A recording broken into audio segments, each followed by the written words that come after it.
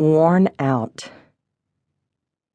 Not so long ago, I was a wild, sex-crazy gal in her early 20s living the late night after hours, using Visine when you wake up at 5 p.m. to hide the red in your eyes, so you can work your ass off kissing other people's asses to get the biggest tips by showing your big tits in a Vegas casino lounge that had skimpy, "Oh my God, can you really see her ass cheeks?" outfits.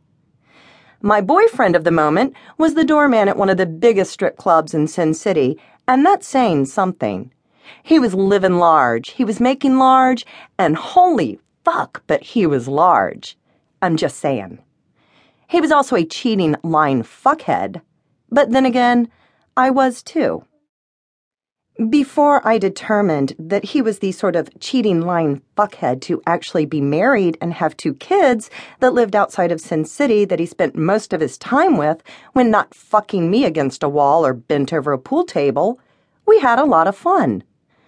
The time I remember more clearly because, let's be honest, a lot of what we did was done late at night and under the influence, so much of that time is pretty hazy, if not downright blacked out. What I do remember is that he had access to the strip club limo, and we would party in that. One time, though, the owner of the club gave him the keys to his own personal limo that was totally tricked out with the plush seats and the full bar. My boyfriend was supposed to be taking the limo to have the interior completely redone.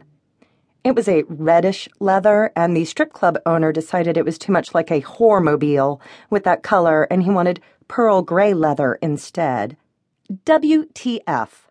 The man owned a strip club. He fucked girls that fucked people for money.